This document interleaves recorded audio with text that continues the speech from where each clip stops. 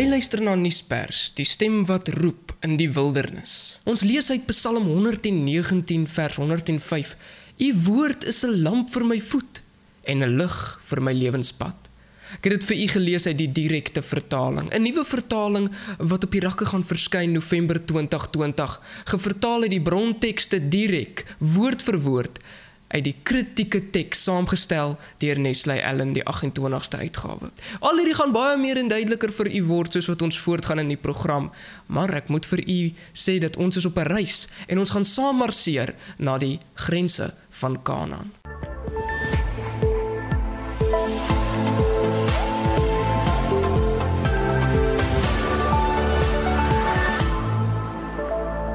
Nou ja, dit sal seker goed wees as ek eers vir julle verduidelik wie en wat is Nuuspers en hoekom roep daar 'n stem in die wildernis. Ek sal jou toergids wees tot by die hemelse Kanaan. Ek kan nie vir jou sê dat hierdie reis egalig gaan wees nie, maar ek kan vir jou sê hy gaan baie opwindend wees.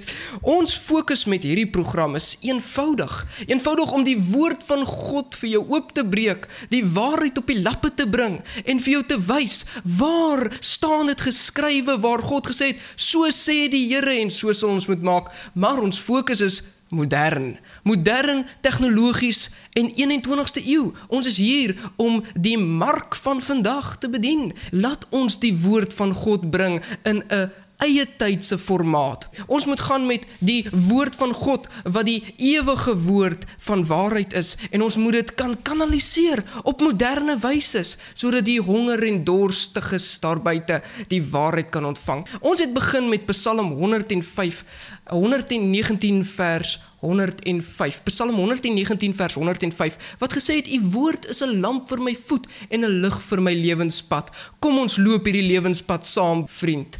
Kom ons loop hierdie lewenspad en ons begin deur te kyk, waar kom die woord van God daan? Wat is die woord van God? Die Bybel, sy ontstaan, sy geskiedenis, en wat is sy plek nog vandag in die wêreld? Waar kom hy vandaan? Waar was sy plek? En waar gaan ons sy plek vandag sit? Gaan hy daar onder ons TV-rak lê en stof vergaar? Gaan ons hom diep iewers in 'n kas bære, in 'n boks waar ons hom nooit gaan lees nie? Of gaan hy op ons tafels lê, langs ons bedkassies? Gaan ons hom luister in ons karre op MP3 formaat? Dit is die vraag. Kom ons kyk waar kom hy vandaan. Die Bybel bevat bewys in homself van sy goddelike herkoms, sy goddelike bron.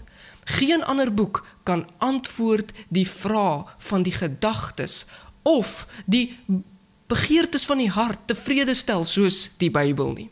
Ja, hierdie boek is aangepas vir elke tydperk in hierdie wêreld van ons. En weet jy wat is nog meer besonders van hierdie boek, wat ons sê is 'n lamp vir ons voet en 'n lig vir ons pad? Wat besonder is van hierdie boek, liewe vriend, is dat dit al die voorwaardes, al die probleme aanspreek van die lewe. En dit is vol van kennis, wat nie net die kop verlig nie, die gedagtes verlig nie, maar ook die siel versadig. Wat so pragtige inleiding is dit nie vir hierdie boek nie. In die boek het ons 'n openbaring van die lewende God. Ons het dit ontvang deur geloof, en wanneer ons dit ontvang deur geloof van Christus, het dit krag om ons lewens om te keer en om te draai, en ons reg te maak vir wat vir ons voorlê. Gedurende sy hele geskiedenis 'n wag oor hierdie boek gesit, en dit is gebehou deur goddelike manne en goddelike vrouens, en dit is betroubaar vertaal deur die eeue. Ons vraag, liewe vriende, is hoe, wanneer en waarom is hierdie boek geskryf? Na die vloed, soos die mense, die vloed van Noag natuurlik in Genesis, waar ons lees van Noag en die ark, na daardie vloed, so is die mense baie meer geraak en versprei het, en die wêreld in besit begin neem het donkerte, soos van tevore, net voor die vloed, het donkerte weer begin inneem, en heilige manne het onder leiding van die Gees, die Heilige Gees, begin skryf. Hulle het onder leiding van die Gees van God heilige dokumente begin skryf. En dit is hoe God met sy mense gepraat het. Hy het met hulle gepraat deur hierdie manne wat skryf. sodat 'n kennis van God en van sy woord behoue kan bly op hierdie aarde.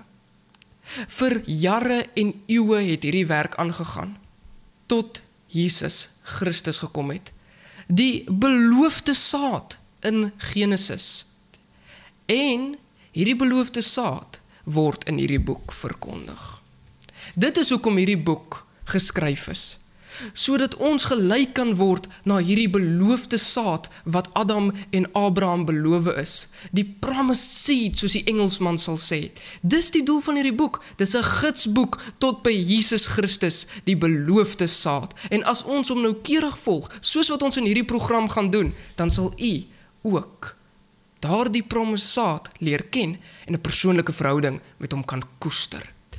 Hierdie beloofde saad het kom lewe onder ons, en sy lewe is opgeskryf deur ooggetuies in hierdie boek, en later nie net opgeskryf nie, maar ook verkondig, soos wat ek vandag dit aan u verkondig deur die apostels in die eerste kerk. En hulle briewe is ook vervat in hierdie boek, want dit is absoluut nodig dat ons weet hoe om die waarheid wat onder ons kom leef het, reg te verkondig en reg aan die mense te wys, sodat ons nie sy karakter skeef trek nie.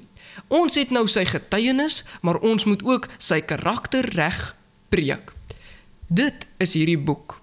En hierdie boek kom lank. Ons gaan 'n bietjie vorentoe kyk na die print van die Bybel. Die print van die Bybel is seker een van die meesterpunte. Dis een van die hoogtepunte in die geskiedenis van hierdie boek. Voor die tyd was dit met die hand geskryf deur godsgeleide manne wat geleer is hoe om manuskrip skryfwerk te doen. En hulle het hierdie manuskripte gebruik in die kerk. Hierdie geskryfde skrifrolle, oopgebreek in die sinagoge, en dis waaruit hulle gelees het. Ons lees ook daarvan in Handelinge, waar Philip met die Ethiopiër gaan praat, en weet jy, daarso sien ons dat hy met die skrifrol sit in sy hande, in sy karretjie, en hy wil hierdie ding verstaan. En Philip kom in die gees, en deur die gees gelei, vra hy vir die man, verstaan jy wat jy lees? En die man sê vir hom, hoe kan ek verstaan as iemand nie vir my verduidelik nie? En dit is die ding, die mense het nie die woord van God verstaan nie, want hulle het net sekere skrifrolle gehad, hulle het nie al die toegang gehad tot die woord, soos wat ons vandag het nie.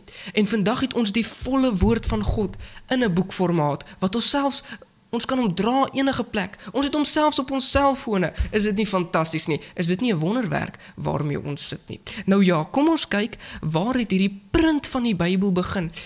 Ons het nou net verduidelik hierso van die kopieë van die Bybel wat met die hand moes geskryf geword het. Dit was 'n baie lang proses, en dit het probleme en foute ingebring, want om te skryf met die hand jy het jou volle aandag by die proses nodig, en soms gaan jou gedagte maar weg, en soms is jou gedagte maar bietjie moeg, en dan kan jy 'n fout of twee skryf. Ons het al baie gesien, as ons iets moet vanaf 'n bord skryf, of as ons iets moet skryf vanaf iemand wat dit vir ons lees. Toe in die jaar 383-405, tussen 383 en 405, het Gutenberg die Latynse en die Septuagint en die Griekse Nuwe Testament deur Origen het hom saamgestel, het al die samestellingswerk gedoen, en Gutenberg het die Bybel gedruk. Gutenberg, ons gaan nog van hierdie manne baie hoor, van Jerome, Origen, wat die samestelling en die vertalingswerk gedoen het, en Gutenberg wat die drukwerk gedoen het. Is amper soos die skrywer en die druk en die publisher wat ons vandag het. In 1911 in New York City was vir $50,000 'n kopie van die eerste geprinte Bybel in Latyns was in 1911 vir $50,000 verkoop. Die hoogste prys ooit betaal vir 'n boek. Nou as iemand bereid is om $50,000 te betaal vir 'n boek, hoeveel te meer moet ons nie? Hierdie boek wat ons soms vir R60 kan koop, daar in die winkels, hoeveel te meer moet ons nie hierdie boek lees nie? Die Bybel is vandag beskikbaar in verskillende tale, en dit is vir ons so 'n fantastiese bron, en vir ons eintlik 'n juweel, dat ons die Bybel aan Afrikaans in 1, 2, 3, 4, selfs 5 weergawes het. Ons het die 33 vertaling, ons het die 83 vertaling, ons het die nuwe lewende vertaling, ons het die boodskap vertaling, en binnekort gaan ons nou ook 'n nuwe, nuutste vertaling op die mark uit die nuutste akademiese opgrawings in argeologie en tekstuele kritiek. Die 2020 direkte vertaling gaan ons binnekort hê. Dis 5 vertalings. Dan het ons 'n paar ander vertalings wat so met die tyd ook gekom het, maar wat nie so direk deur die Afrikaanse kultuur en die Afrikaanse akademici gedryf is nie. Dis die Bybel vir dowes, en hulle het hom vertaal terug in die Afrikaans in, en ons het dan ook 'n meer akademiese teks wat die interlineêre Bybel genoem word, die ASV vertaling van Jan van der Walt.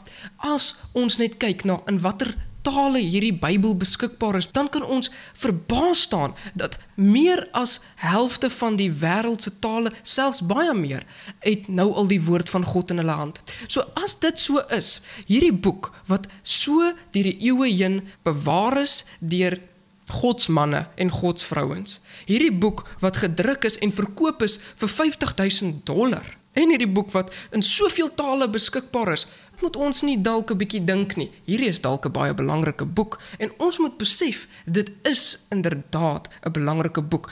Wat sal ons met hierdie belangrike boek dan doen? Ons sal nie die Bybel gaan loop verbrand of met 'n ketting vasmaak aan 'n kansel nie, of vasbind met 'n ketting in die kerkbank nie. Nee, ons kan nie dit doen nie. Ons kan ook nie die woord weghou nie. Ons moet die woord verkondig en ons moet hom lees vir onsself om te vind wat hier binne staan. En dit wat ons gaan doen hier op Nuuspers. Op Nuuspers gaan ons hierdie boek oopbreek. Ons gaan kontemporêr wees. Wat in die wêreld gebeur, gaan ons uit hierdie boek verduidelik en nog te meer, ons gaan kommentaar lewer op wat vandag in die wêreld gebeur en ons gaan verbaas staan hoe die Here met ons kan praat en vir ons kan lei in hierdie onstuimige tye waarin ons leef. Ons doel is eenvoudig om te sê, soos wat Johannes in die wildernis gesê het, daar is die lam van God wat die sondes van die wêreld gaan wegneem. En ons kyk terug, so ons sê,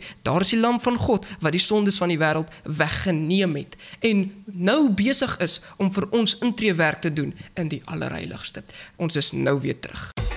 Wie wil werk as jy kan kerk? Bestel gratis preke en DVD's vanaf elofsdal.com se DVD-bediening. elofsdal.com. Gaan na elofsdal.com en kry vir jou gratis DVD's. Ons lewer af vir jou. Ons sal jou kom besoek.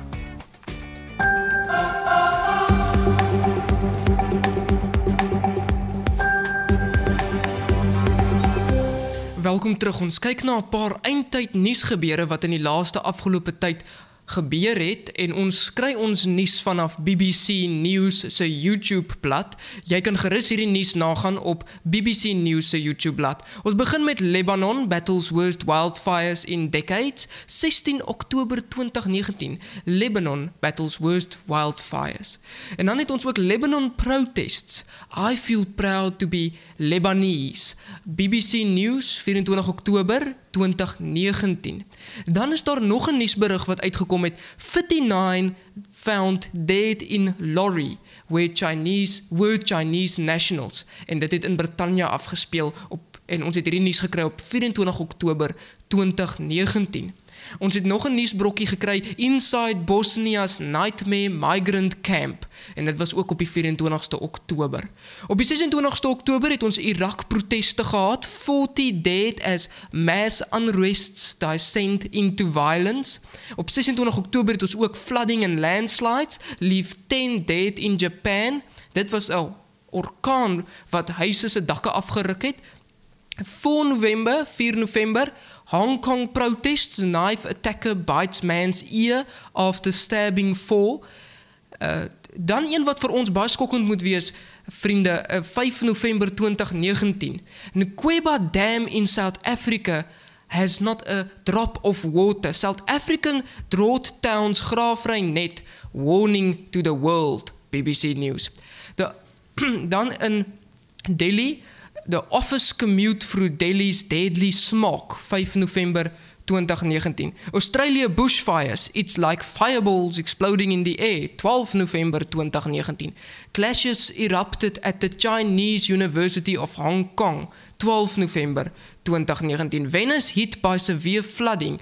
Venice hit by severe flooding, 13 November 2019. En dan ons laaste een vir hierdie episode, Zimbabweans forced to choose between medicine and food, 15 November 2019.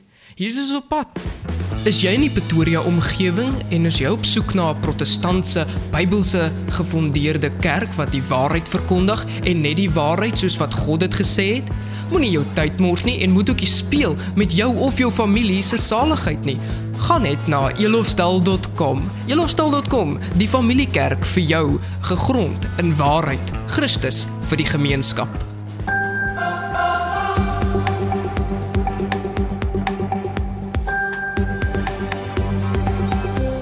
Dit bring ons tot die einde van hierdie episode van Nuuspers, 'n stem wat roep in die wildernis. Tot volgende keer wanneer ons nog Bybelse waarhede vir jou bring.